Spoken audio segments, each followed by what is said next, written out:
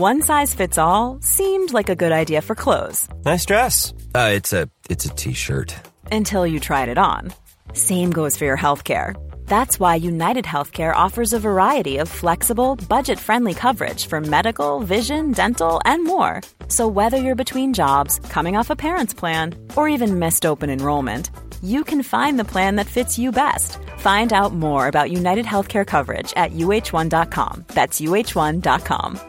I'm Sandra, and I'm just the professional your small business was looking for. But you didn't hire me because you didn't use LinkedIn Jobs. LinkedIn has professionals you can't find anywhere else, including those who aren't actively looking for a new job, but might be open to the perfect role, like me.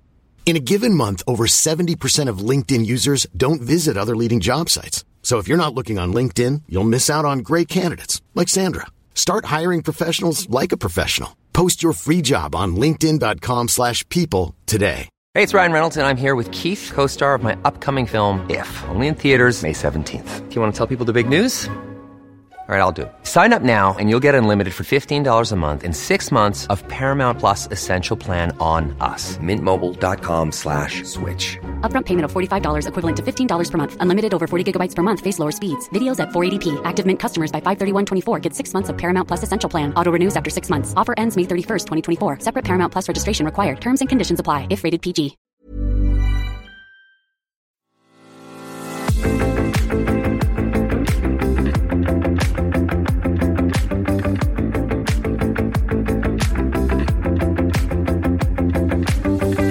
Unconventional Soldier, a military podcast brought to you by two British Army veterans in association with ISAR.com.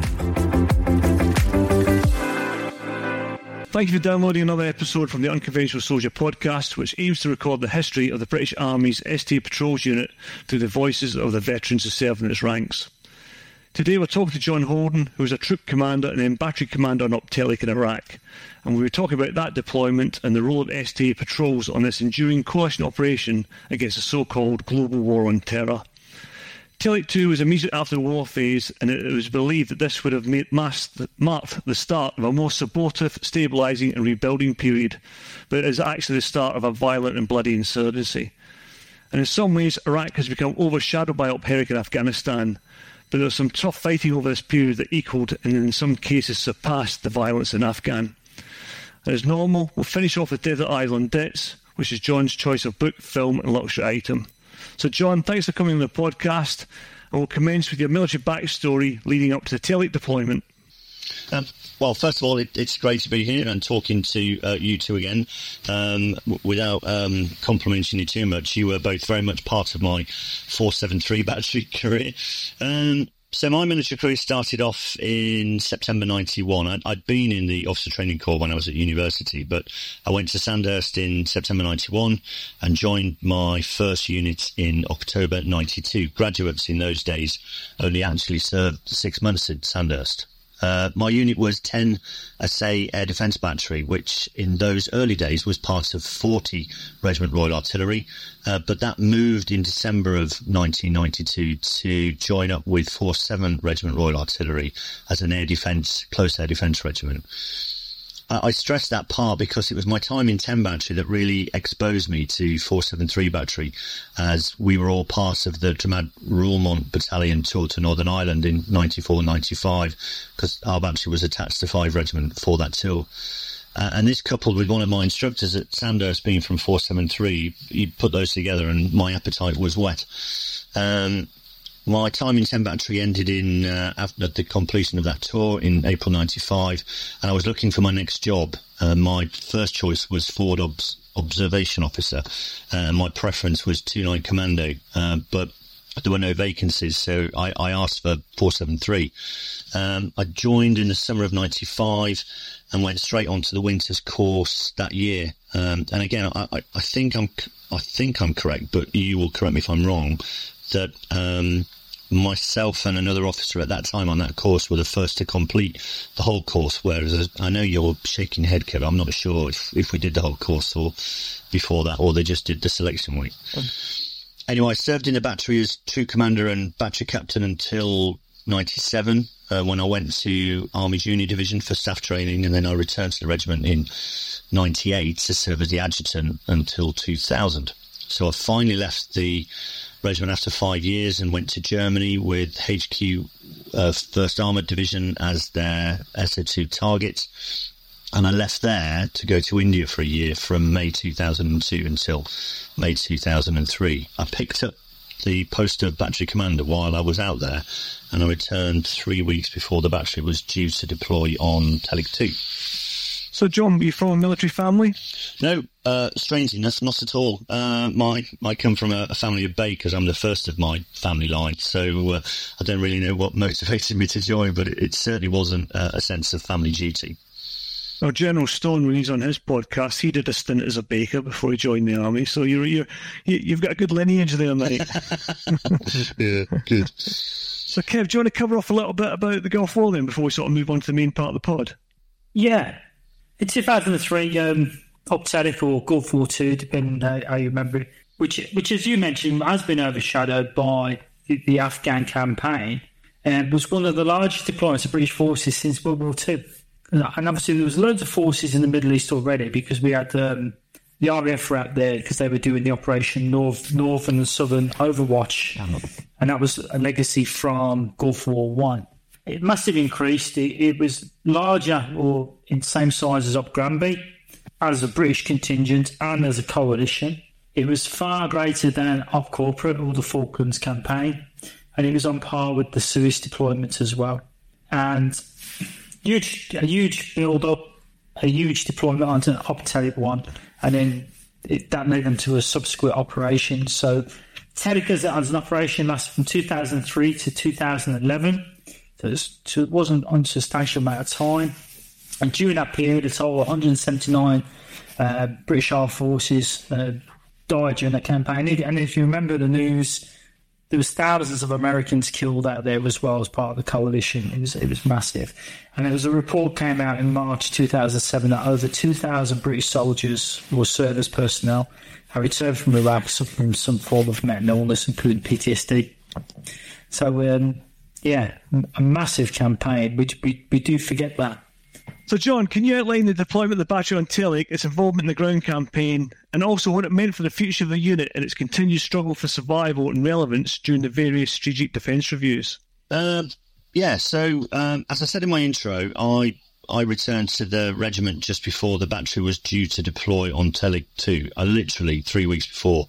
And as usual, my immediate impression was that nothing had changed. I recall popping into the commanding officer's office on my first day back as just a matter of courtesy. I'd literally flown in from India and I just wanted to pay my respects, and it became immediately clear that any chance I had of taking some leave was gone if I was going to have any involvement on the final prep of the battery prior to its deployment.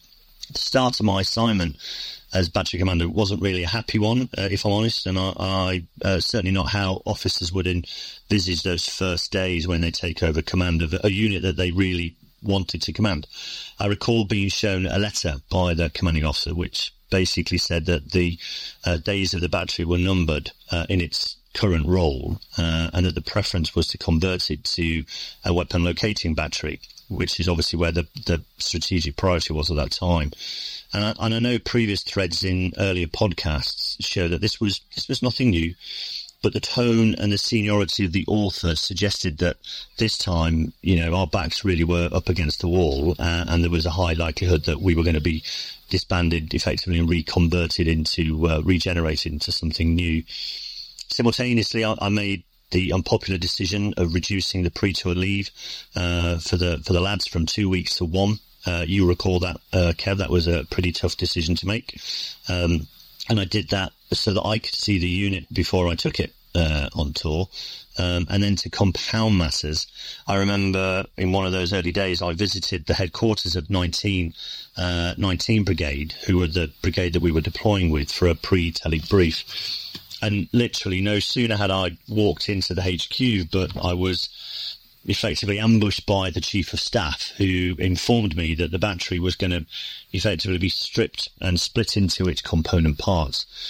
And the intention was to take the patrols form the recce troop for 40 Field Regiment Royal Artillery, and the other elements of the battery to reinforce the headquarters. And in those days, the roles of the other elements to go to the headquarters were not clear. It was just, you're going to go and fill jobs. So, John, why did a Field Artillery Regiment require a recce troop? Because it wasn't employed in the field artillery role. It was employed as an infantry ground holding battalion role, common, as you recall, in days in Northern Ireland, but in those days that never caused any politics, whereas in Iraq it certainly did. It caused a bit of politics in itself. I think it was clear that ambush by the Chief of Staff when I walked into the headquarters was pre-planned. The decision had already been made. The structure of the force laydown for the brigade had already been decided, and we were helpless to prevent it. I don't recall 5 Regiment offering any counter-argument or coming into our defence to keep us as an integral unit. And I don't really believe that the Superior Headquarters 1 Artillery Brigade had done anything to support us either. However, I always look at those opportunities as moments to exploit for our own good, and this proved to be no exception. I mean, Kev, you'll recall our tour in the Balkans in the 90s was the same. We went for one reason, and we did a lot of other work, and we added value, and so I applied the same mentality to this, to be honest.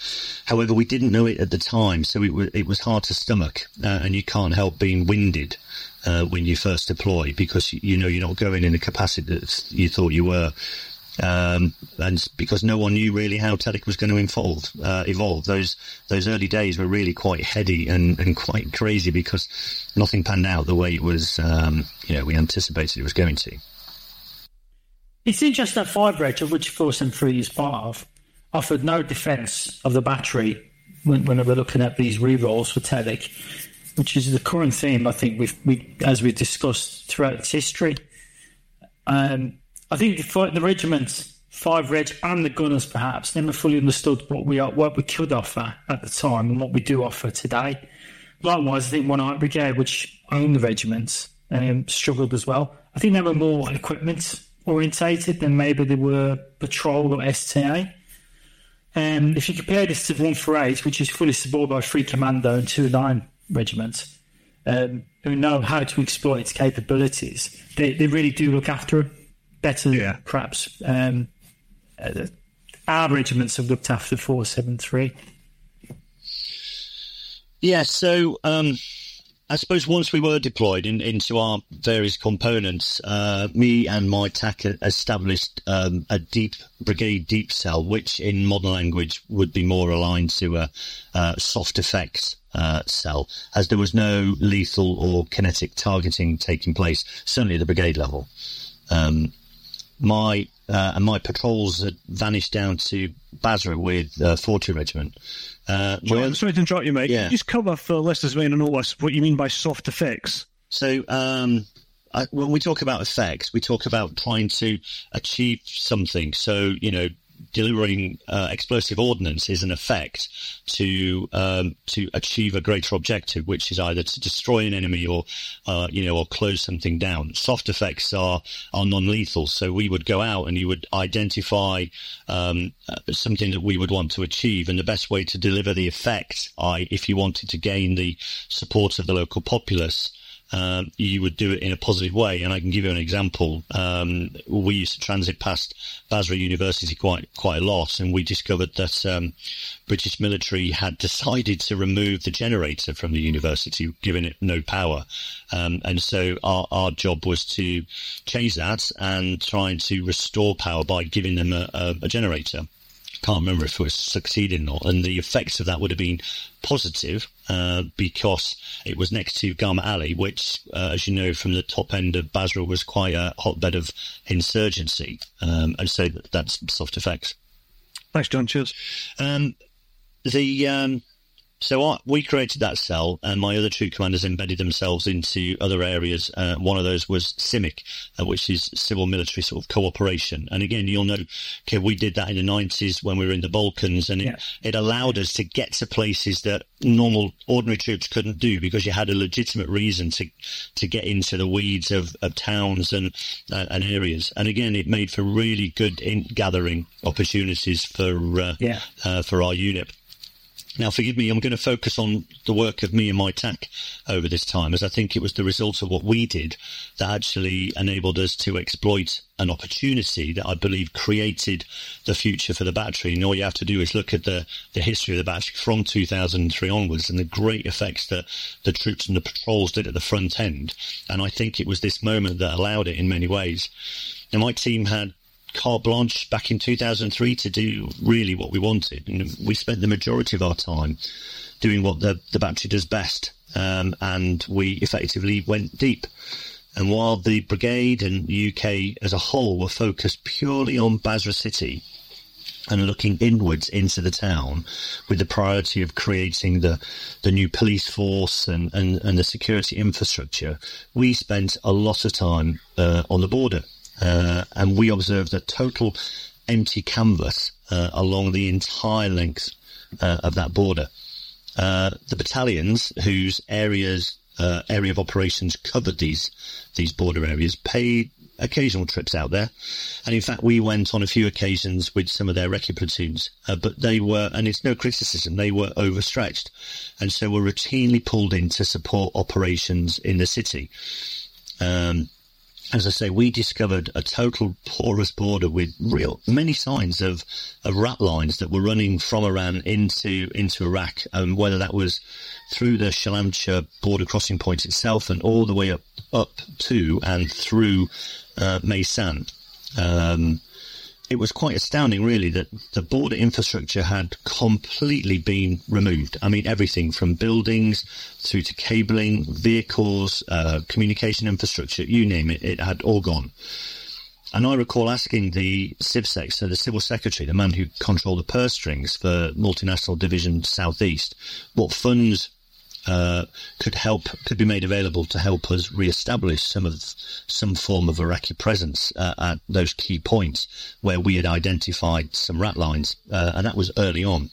It made me giggle, actually, because I remember the CivSec just saying basically you could give us £20,000 is what they offered. And it just showed not only the priority of what the UK placed on anything outside the centre of Basra, but it probably showed their lack of understanding of what the border was. I mean, £20,000 was the equivalent of a Hilux truck, and we were talking hundreds of kilometres of hostile terrain. And it just shows you the short-sightedness, as because it was those rat lines that were established straight away in 2003 that fed the supply of ammunition and specialist skills into the insurgency that crippled us years later. And there were two main events that I think, two specific events that changed the battery's future direction during this tour after that.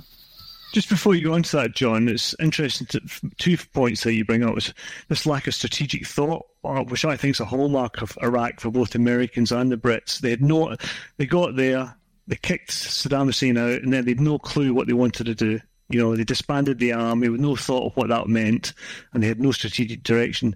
And you also mentioned Maysan province, which very later on in the campaign developed into a violent hotspot for the insurgency. And most soldiers are well aware of Al-Amara, which is the administrative capital region. It's in that area that Johnson Bahari won his VC, and Brian Wood also won his MC during the Battle of Danny Boy. Yes, and we can add one more. If you remember the Battle of Majar al-Kabir, which was on the 24th of June 2003, when the RMP-6 were brutally killed. And I mean, I remember literally, we were in the ops room that morning, literally just signing out to go on patrol up to nearer that area when that happened. And it's quite strange. I live on an estate which has a memorial to Ben Hyde, one of the RMPs, because he worked, before he joined the army, he worked at a B&Q depot, which now no longer exists. And the entrance on the estate is called Ben Hyde Way in memory of him. So yeah, there's quite a sort of a poignant link there for me in particular. I suppose so. Going back to that, there's two occasions. The first one of those was the encroachment of Iranian border forces into territory that had effectively previously been Iraq. And if you remember, that part of the border had been hotly contested between those two sides during the Iran-Iraq war. I mean, the terrain was still bitterly marked with the scars of those 8 years of fighting. And this was effectively what we'd seen was along that imposed line of the drained marshlands east of Majnoon Island.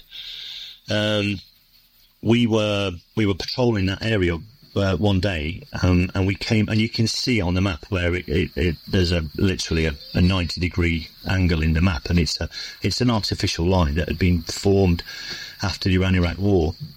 Well, we were patrolling that area and came across Iranian forces who'd clearly made the most of that lack of any Iraqi or coalition presence, and had effectively up sticks and moved 6 kilometres into Iraq from their established border positions. And these border positions were identifiable by the border towers.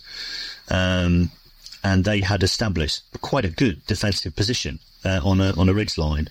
And it was clear that position was temporary, but they had definitely, section and Crusoe weapons in place, and were clearly continuing to fortify them. And we visited a number of times, and to gather more intelligence. But the headquarters and the brigade were pretty interested when we went back and briefed them of what we'd seen, which was astounding when you think about it. We were liable, we were legally responsible for this territory, and we had given it away to Iran.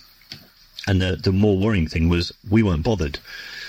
Now, we revisited that place a number of times, and an opportune conversation with other elements within our base from the US who were more intelligence based suddenly changed all that, and before long that issue became centre stage and really political.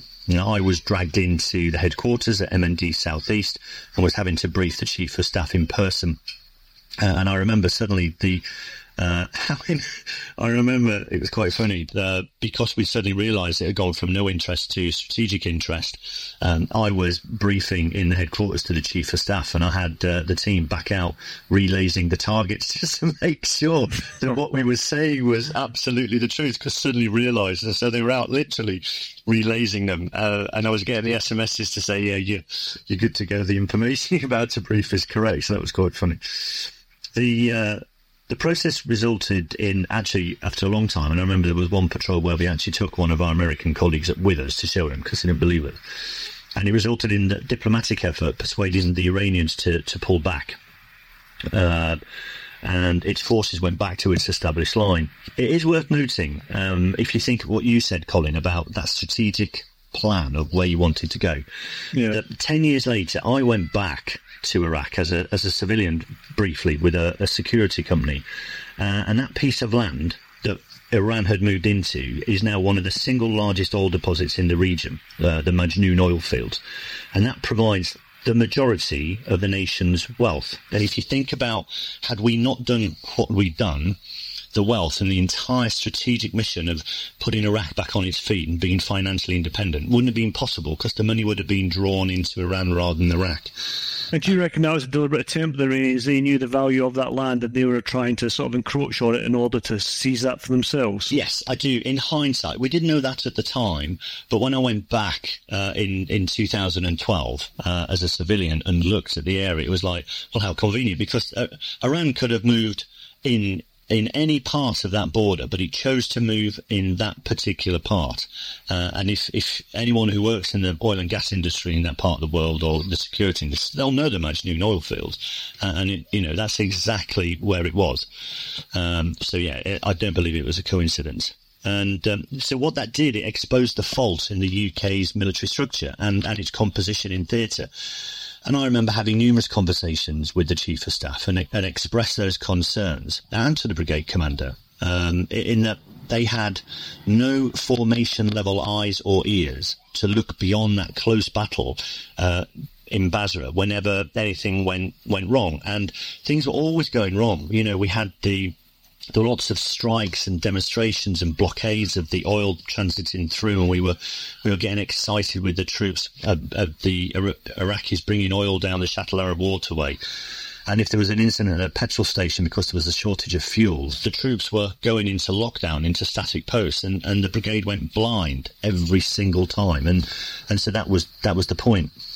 Yeah, I think looking at the TELIC campaign, and obviously when you look in the past and you review it, TELIC was the warfighting phase. Everything else was going to be a quick stabilisation, quick rebuild, and quickly out. We were never going to be there for a long time. And I imagine that the mindset was, it was a plaster fix, get out, leave a government that's good enough in place and move away, and it never happened. But I think the other trend that we're starting to see at the army at the time is that specialists with reconnaissance capabilities didn't seem to exist or be phased out or forgotten about and had to be reinvented. Skills that we already had but we'd lost. We saw this in Bosnia, and that led to the formation of the DRU, which Colin was involved in. Why do you think that the British Army, who has these skills, allowed them to lapse and then identified that they needed it again? I think that's a really good question, and I think it's twofold, really, or primarily twofold. One, I think, is that we like to pride ourselves in the British military that we learn and that we evolve our learning and we keep up with the lessons that we pick up from previous occupations, previous tours and the like. And I just think it's a lack of understanding as to what those specialist recon capabilities can offer. And we forget it in peacetime because, what value does it provide on an exercise or on day-to-day routine of military? And again, so we learn it every time on every operation we go on to because that value is magnified. And then I think there is increasingly a view, and I think it was there to see on TELIC, that technology trumps all, and that we forget the qualitative nature and the value that the human eye has over the digital lens. And the push for digitization is, and a technical solution, because it also removes the soldier from the field and reduces the likelihood of fatalities and having to bring your injured and your dead home.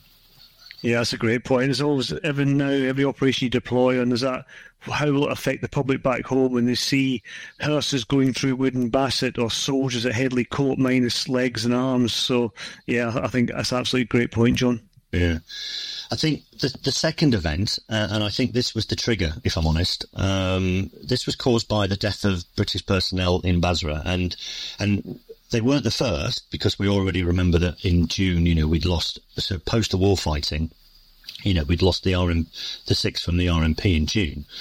And this was August, if I remember rightly. As with our ability to move freely, we travelled through Basra extensively as a small team, and we observed how the UK and coalition forces were just setting patterns, travelling through the same roads at the same time. There was no discipline, there was no change, there was no disrupting the routine to confuse the enemy. And without being directed to do so, my team and I undertook a series of threat assessments at the key sites around the city, with the aim of convincing the brigade to impose route restrictions and putting force protection measures that would ultimately protect us. But it ran counter to the collective view at the time that Basra was safe. Now, these areas of concerns all had spot names. As the military map area had been overlaid with colours, spot colours and numbers, and that made it easier to refer to locations. We'd undertaken a number of these, and we were submitting reports to the brigade on a case-by-case basis. Again, no one was telling us to do it. We were doing it when we had time. And our continued recommendation to the brigade was to create a brigade surveillance and recce capability. But at that time, we were just getting no traction at all, until the day a number of UK personnel were unfortunately killed in an incident, which was at or very close to one of those areas that we had undertaken one of these threat assessments. Now, if I'm honest, it really is harder than I thought to speak about this, because one of the individuals, I think there were 3 that were killed, he was a friend of mine, and even to this day I can't help but think that if we'd done things differently, or if we'd carried out that threat assessment earlier, or been directed to, or we'd convinced the brigade and the headquarters to change those routes earlier, so put in better force protection measures to close routes down on a day-to-day basis to confuse the enemy, then maybe those men and my friend would still be alive today. So it's a bit ironic, really, because you look back to that campaign and there was a lot of the British Army at the time saying that this is our speciality because we've spent, 30 years in Northern Ireland. But a lot of what you mentioned there, John, was routine operations and force protection in Northern Ireland. So it's amazing that on the one hand we're trumping how great we were in Northern Ireland, and then at the operational level we completely forgot all those operational force protection matters that kept people alive. And it's always controversial, but no way, when we can talk about this a wee bit later on, but again, Iraq was the first time that we suffered a defeat. And politicians can trump it up any way we like, but I personally think we were defeated on the ground there. Politicians won't admit it, generals won't admit it, but we left with our tail between our legs. Well, I think you're 100% right. We did, we stated we claimed our reputation on our time in Northern Ireland. And we ignored it immediately. We went to Iraq at great cost. I mean, I actually did 4 tours in Iraq. I went back in 2006 when we really were having it handed to us. And I went back again in 2008 after Charge of the Nights. We pulled back in 2006 and 2007 into the Cobb and the FOBs, and then in 2008 I went back and I was mentoring an Iraqi joint headquarters in the Shuttle Arab Hotel, where previous military units had once occupied, and then I went back again to Baghdad this time in 2011. Was one of the last UK personnel to leave. We left on something like the 22nd of December. By that time, we were part of the NATO training mission, training the Sanders in the Sands and the Officer Academy. So I saw the whole span right from the start, right till the end. And I agree with you. We were defeated. Yeah. So what happened when you finally got the ear of the brigade, if you like? How did you then move on from that point? Well, you're right, Adson. That's the term I would use. We had the ear of the brigade, and our ideas suddenly got traction. And I remember getting pulled into the office with the Chief of Staff that morning, and it really didn't take long for the patrols to be pulled from their role as recce troop for 40 Regiment to create what the precursor to what effectively became the BRF, the Brigade Recon Force. The CO 40 Regiment, as you can imagine, opposed the move as he knew the quality of the assets he had with our troops that he had at his disposal. But it was clear that our argument was overwhelming. We did have a sort of a gentlemanly conversation, and I remember saying to him that, nothing personal, but I want them back. And I remember him saying nothing personal, but I want to keep them. And he lost. Now, he's a 3-star general, so and I'm not. But as soon as we got the go, I sent some of the personnel back to the UK to undertake photography courses, and worked with the SO3G4, the brigade, who was a real ally. And again, it was one of those things where, as a battery and individuals in the battery, you identify the best way to deliver effects, and one of those ways was to find allies. And I honestly think that this captain, he made it for us, because he just cut through the red tape and he got us all the kit that we needed, included high-spec cameras and L96 rifles and other kit. And he did it, he bypassed so much, and it just happened quickly. And so you can imagine, with all of a sudden pulling together the capability, the equipment coming in, troops going back to UK to do training, it didn't take long before this became quite a political topic. And so we immediately started to get visits, including from UK-based chain of command. I remember the 1 Arctic Brigade commander came to visit us, as well as organisations such as the now defunct COTAT, Covert Observational Training Advisory Team.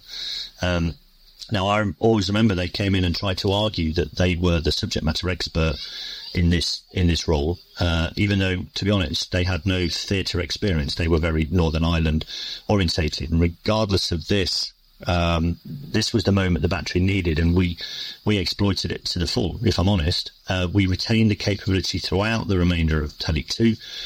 through TELIC 3 and then handed over to our reserve colleagues in the Honourable Artillery Company for TELIC 4. So I think we cemented that capability and made it our own. And that, by cementing ourselves in that surveillance and reconnaissance role, it gave us the launch pad for the years to come through the whole of TELIC and into Herrick.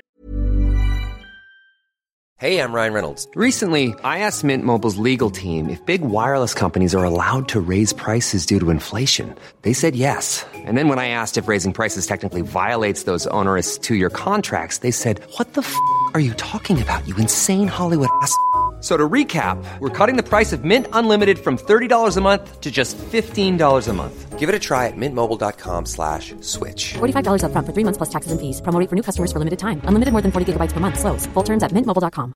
Planning for your next trip? Elevate your travel style with Quince. Quince has all the jet-setting essentials you'll want for your next getaway, like European linen, premium luggage options, buttery soft Italian leather bags, and so much more. And it's all priced at 50 to 80% less than similar brands. Plus, Quince only works with factories that use safe and ethical manufacturing practices. Pack your bags with high-quality essentials you'll be wearing for vacations to come with Quince. Go to quince.com/trip for free shipping and 365-day returns. However, it wasn't that simple, if I'm honest, on returning to the UK at the end of TELIC 2. Old battles were still there and the new ones appeared. I must admit, I did feel that the demise of the battery, which was so apparent in that letter from 6 months earlier, was no longer being viewed with the same urgency that it once had. But that pressure was, I believe, still there, as some of the old entrenched opinions about the battery continue to exist throughout the regiment and throughout the Royal Regiment, as well as the wider army. I think we talked about this at the other ones. I think that continued through. What I did find, though, is other arms appreciated the skill set the battery had more than the gunners. Yes. They understood it more. Yeah. So they would employ you and use you better. Yeah. I think once gunners, yeah. I think what you had to do, though, is overcome that scepticism from an infantry unit. And quite rightly, they're looking at gunners and thinking, what the hell are these guys? What can they bring? Yeah.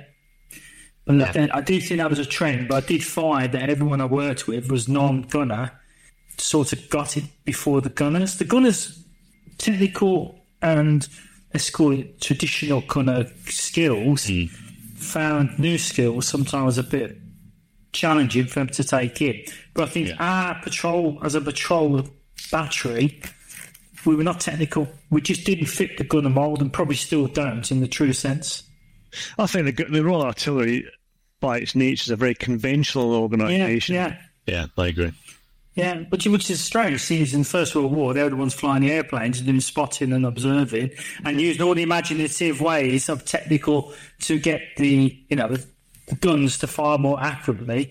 And then we've moved backwards into a safe zone, perhaps. Yeah. So, John, what were the main lessons learned then during this period? How did you apply them to improving the battery's training and skills? It was clear there was no time to rest, Kev, to be honest, when we got back. And it was clear straight away that as soon as we got back, we started looking throughout the entire spectrum of what we did, and it was clear that the battery's structure, its operational purpose, its equipment holdings and career paths had simply been neglected by the regiment and indeed the Royal Regiment for many years. And I suppose if you looked at us at face value, at what our base equipment was, we were obsolete. But I suppose I and anyone else who had an eye to the current and future needs of what we wanted, certainly going through Iraq and Afghanistan, we were anything but, and TELIC 2, 3 and 4 certainly proved that.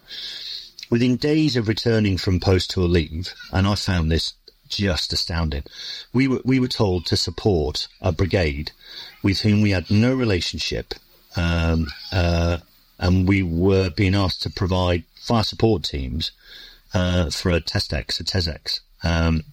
And it was, in my eyes, I suppose, a deliberate ploy. At that time, it was, in my eyes, a deliberate ploy to divert what had been immensely positive feedback from a very successful tour on our part, and to put us back into the old ground. And I accept that in hindsight, I may have been a little paranoid, but it was different. The environment was different back in 2004. Certainly the heated discussion I'd had with the 2IC and the CO at that time suggested otherwise. My priority was to capitalise on the lessons of TELIC and to restructure the battery in order to meet the future demands that had become clear during TELIC 2. We had to be lighter, we had to be more agile, and we had to provide the human surveillance, again, going back to that qualitative value, and that recce capability that we knew that was missing in the UK military sort of structures. And I had to start by changing the career structure. I mean, I couldn't believe it. We were in a position that I simply could not legitimately promote bombardiers to sergeant, and I recall having a conversation with the regimental career management officer who was telling me to look the other way, as it was simply too difficult, as we had no qualified course attributed to us at that level that would allow us to promote a bombardier into a sergeant in the trade of special observer. That the course that we'd relied on was one deep, and it no longer existed. Was that the old Army Combat Survival instructor at Hereford, John, that was a throwback to the stay behind role? Yep, that's the one. And it had gone. It wasn't there anymore. And so if you looked at the crewman, was it crewman 2000? Or whatever it was, the career structure. It was a CSI was the course to promote from bombardier to sergeant, and it didn't exist, so we couldn't put anyone on it, and so we were looking around for other courses, but the special observer trade didn't recognise any others. So and you can see that career structure name, crewman 2000. It highlights why we invented it, because we were more a dismounted infantry style unit. 100%. And crewman is all about running around in vehicles and doing courses that were really not suited to what we did. Absolutely. Yeah, technical artillery. Absolutely. Yeah, that's it. And what was the solution then, John? It was simple for me because, it was a quick fix solution. It really was, and it was a simple one for me at the time, and that was for me to align the special observer trade to the OP-AC trade. And I know it was contentious at the time, but that would at least give us the formal ability to queue fires, because everything that we'd done up to now effectively with qualified OP-ACs was on good grace because it wasn't linked into our career path. And so, that had been taken for granted. And again, when it went back to the CO, said, I want you to go and provide JTAGs, FSTs for this TESX. It was like, on what basis? We'd just been on a tour for 6 months in a surveillance and reconnaissance role. I'm not formally required to staff FSTs. Yet you're asking me to put out FSTs in support of a brigade on a TESX that we've had no familiarisation or training with. And so at least if we'd had that within the formal career path, it would have made it easier. Well, you concerned about loss of reputation for going on that TESX and maybe not performing as well because you hadn't been trained properly. Is that your main concern? Yes, it was. It was the main concern, and I have to admit, because of the frame of mind I was in, I felt it was deliberate, and I thought it was deliberate in order to undermine the success, because the success, the bow wave of compliments and good reports that we were getting, and the commanding officer, we had an ally in him. He was singing our praises, and we know where he went through his career, and the feedback was really positive. And my attitude was, why would you do this at this time? Why would you not want to cement those values and those lessons and to take us forward? Why do you want to take us back to the old battles that we've been having? And I know the battery had in 2002. So yeah, it had been a bit of a stand up fight with the regimental hierarchy actually to not go on that. And so I went further than linking it to the OP-AC trade. So that was the career path for the trade of special observer, but I went further to qualify more of the battery into JTAC and sniper qualifications, because I wanted to provide that ability for our patrols to provide that sensor to shooter link, to make us a complete integral capability. But the restructure itself was more complex. one thing I did know straight away was that what needed to be done was that we had to make the battery lighter at the rear in terms of its command and control and its logistic support slice that backed up the patrols. Because it didn't matter if you, based on the traditional concept of operations, it didn't matter whether it was 1 patrol or 12 patrols that went. You had this huge command and control and logistics slice that would follow, and we had to become more modular, because I think that was one of the reasons why the battery didn't go on TELIC 2.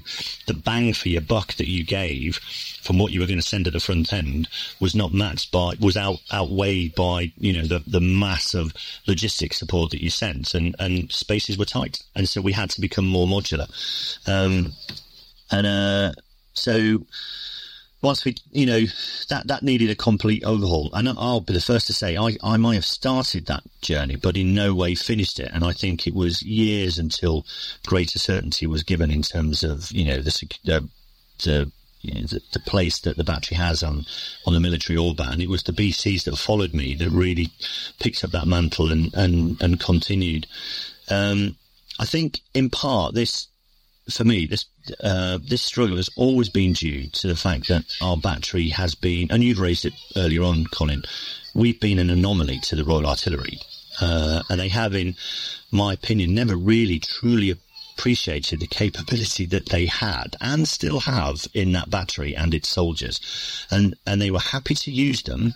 As we've seen in Northern Ireland, as we've seen in the Balkans, and as we've seen in Iraq and Afghanistan. But that conceptual, that intellectual, and that financial investment has always been lacking. And I found it strange in 2004. I was spent focusing on this, while at the same time I was having to address what had always been an issue for the lads, which was the colour of the beret.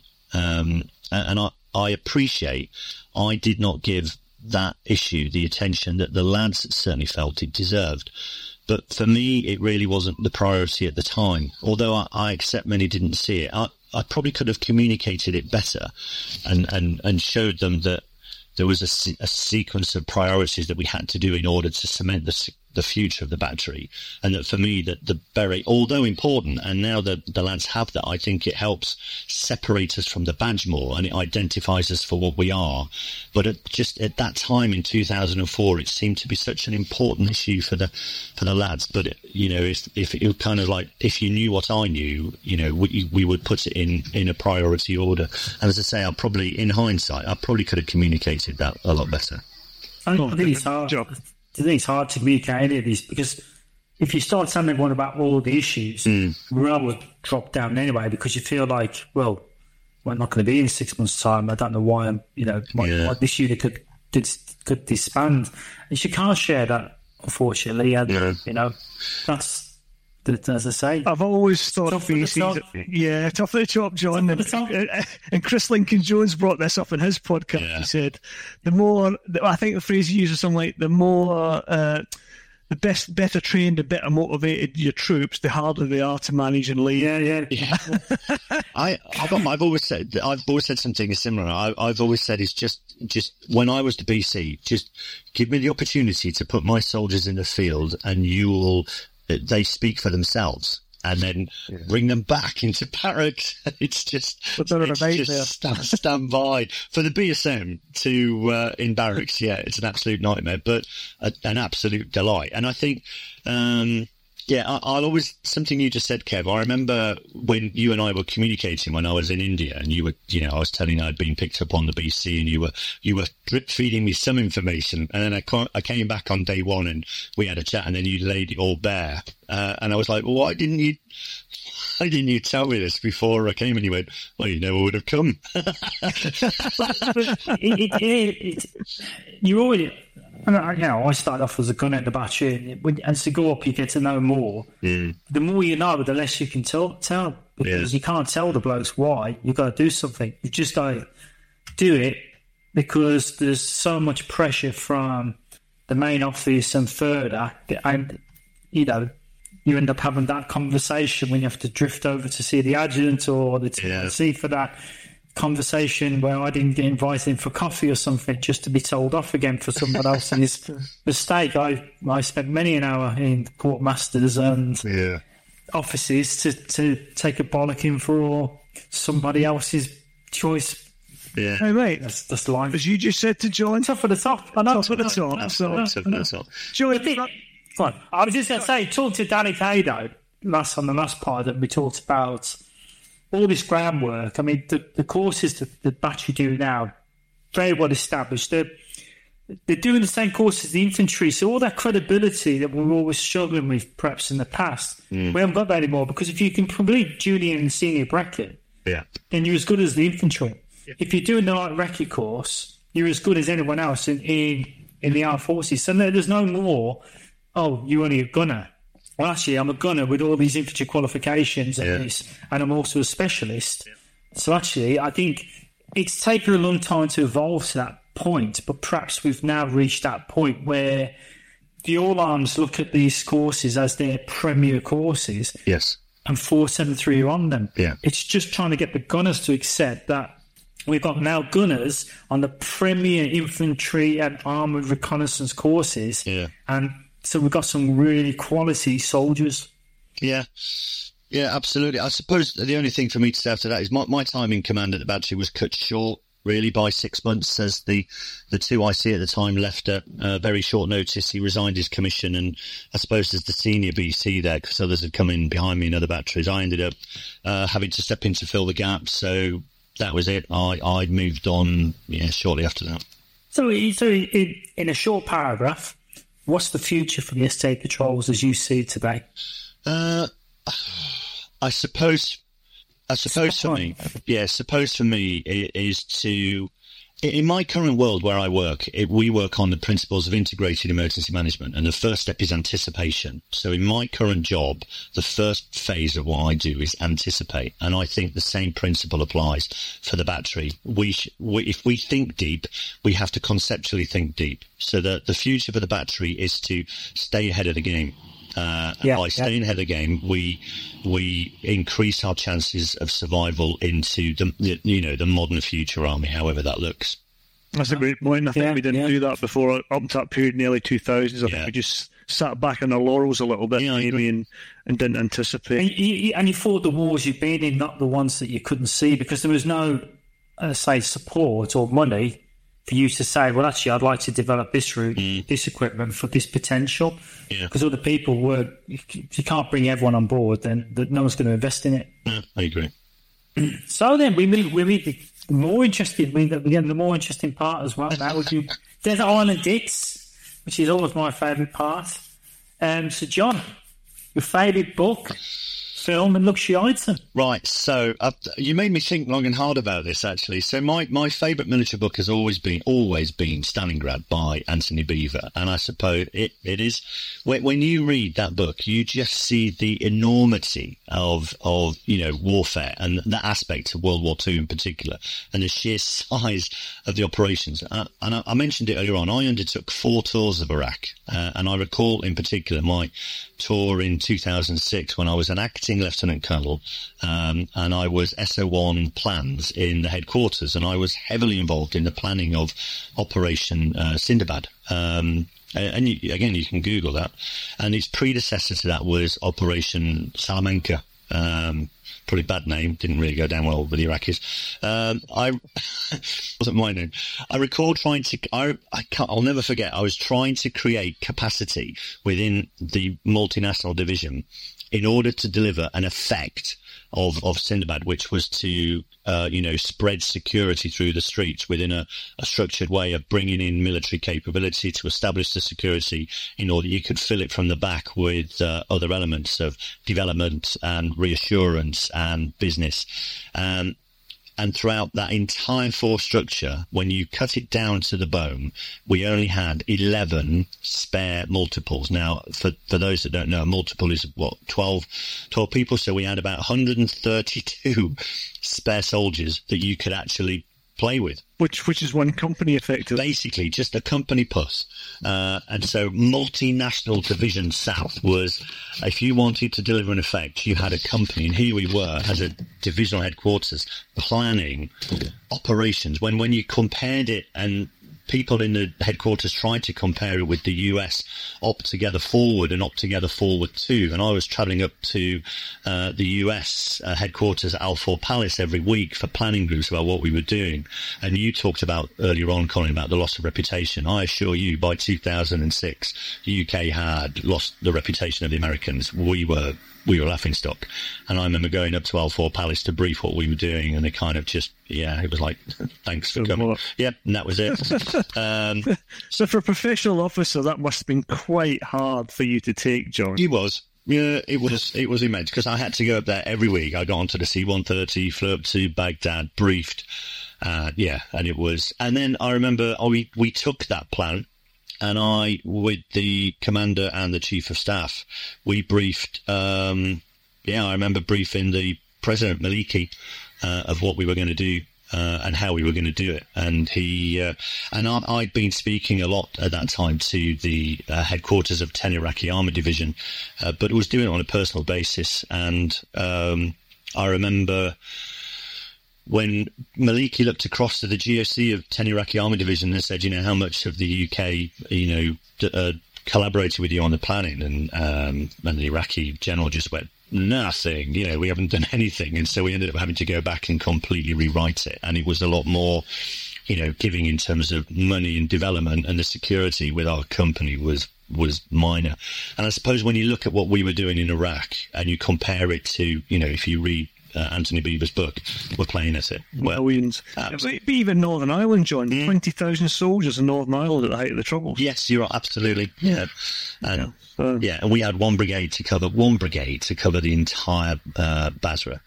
I suppose my favourite war movie, if I'm really honest, it's not one of your grand ones. It is the 1988 Falklands movie Tumbledown that stars Colin Firth. Not many people probably remember that movie, actually.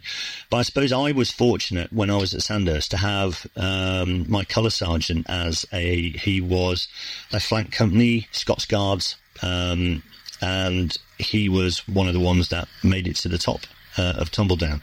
And so as an officer cadet going through Sandhurst, listening to his stories and his recollections of that war, which were the first military conflict of my conscious memory, made it really real for me. So I enjoyed the movie when I watched it years later. Because I could see it from I saw it from another angle, having listened to the stories of my colour sergeant. And I'll never forget, it's really strange. There's one line in that movie that Colin Firth says, and he's starting to open fire on the Argentinians for the first time, and he speaks to himself, and he goes, "Targets fall when hit." And it kind of indicates that how that training automates his actions as he sees the enemy fall when hit by a shot. And you can see that's the whole purpose of training, isn't it? It's to automate your process. Memory. Yeah, absolutely. And it reminds me of an incident during TELIC 2, and it was on one of those that I can't remember the day, but we were driving north of Basra to go to the border, and we ended up it was an accidental, we ended up in a crossfire that what seemed to turn out to be a dispute in Garma Alley.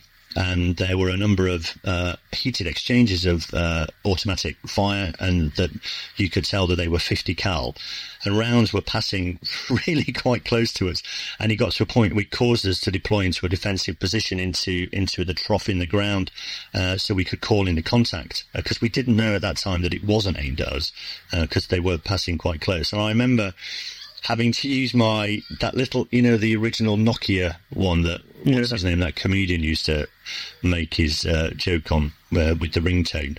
And I sent my contact report over that mobile phone because the radios weren't working. And I sent it as if it was by the radio. And even though you didn't have to depress the press on the mobile phone, I still said over at the end of sending the contact report. And I still laugh about that.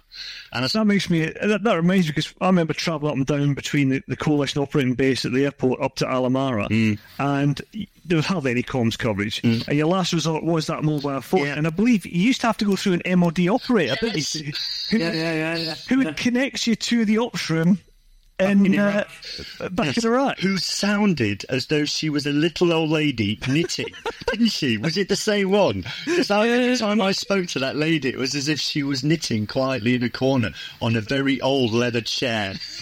That to me just sums up the absurdity of that. Hello, Emily. Yes, can you put me through to Alamara Ops room, please?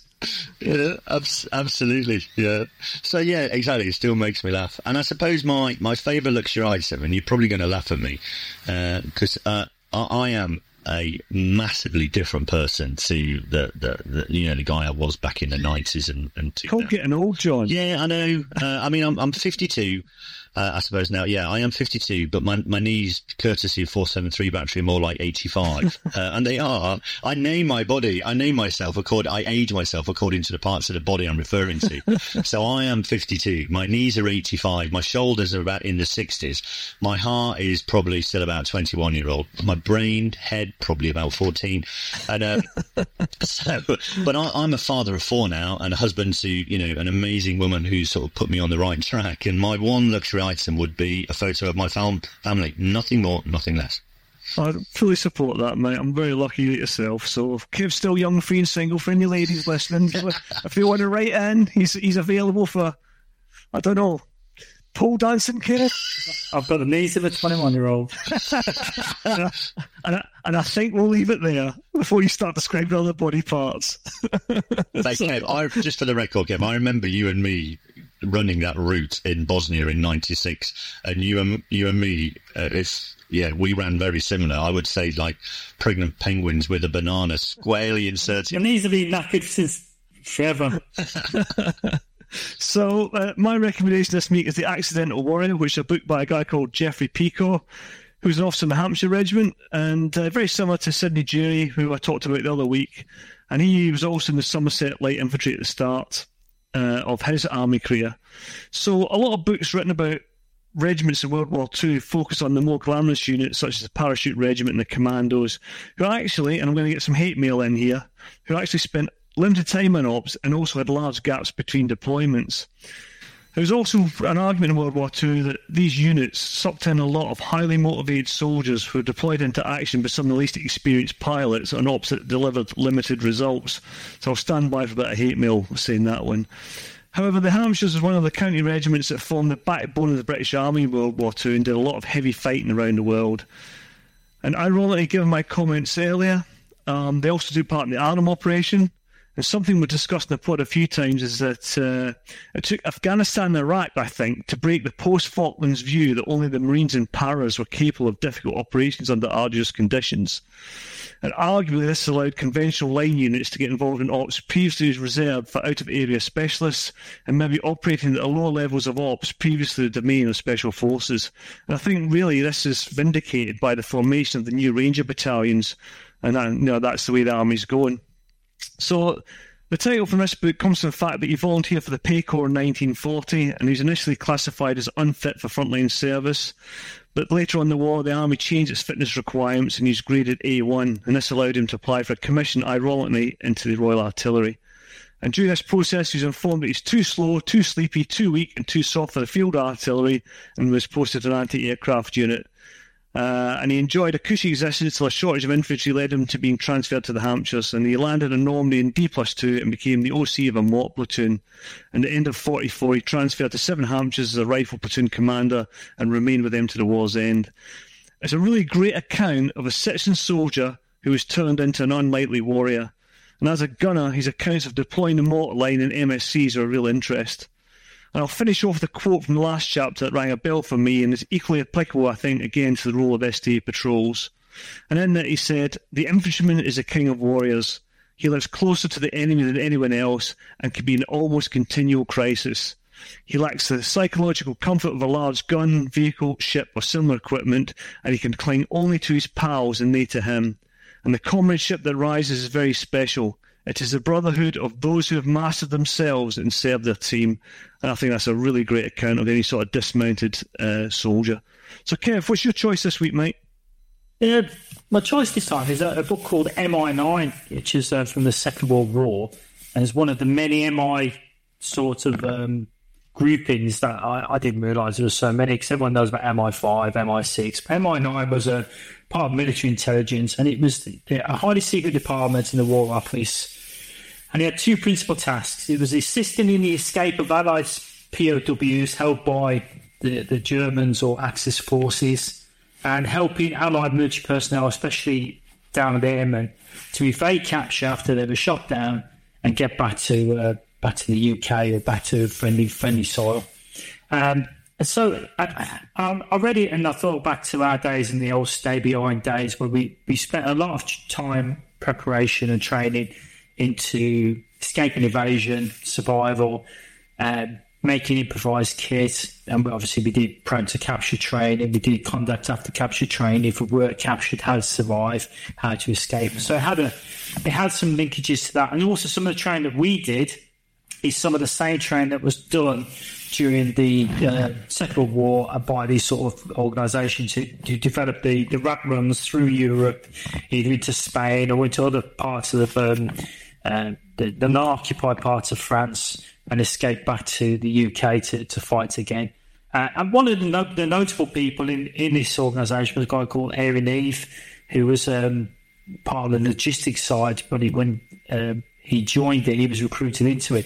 And he was recruited into it because he was the first British officer to escape Colditz, which I never knew about, even though I've read some books about him when he worked at Nuremberg trials. And so with all that skill, he come back. He was awarded the MC for his escape from Colditz as his second attempt. And he became part of MI9 and in the development, originally just in Europe, in bringing back soldiers or airmen, providing equipment into camps as well, into POW camps, which I was amazed reading about. They had a magician who helped develop items that could be disguised and then sent across. They sent everything via charities, but not the Red Cross, because obviously that would convene the Geneva Convention. What they didn't want was the Germans then to stop all Red Cross parcels. They got toy companies in the UK to help develop, hiding silk maps, hiding compasses and such like into board games, and they were sent across to POWs as well.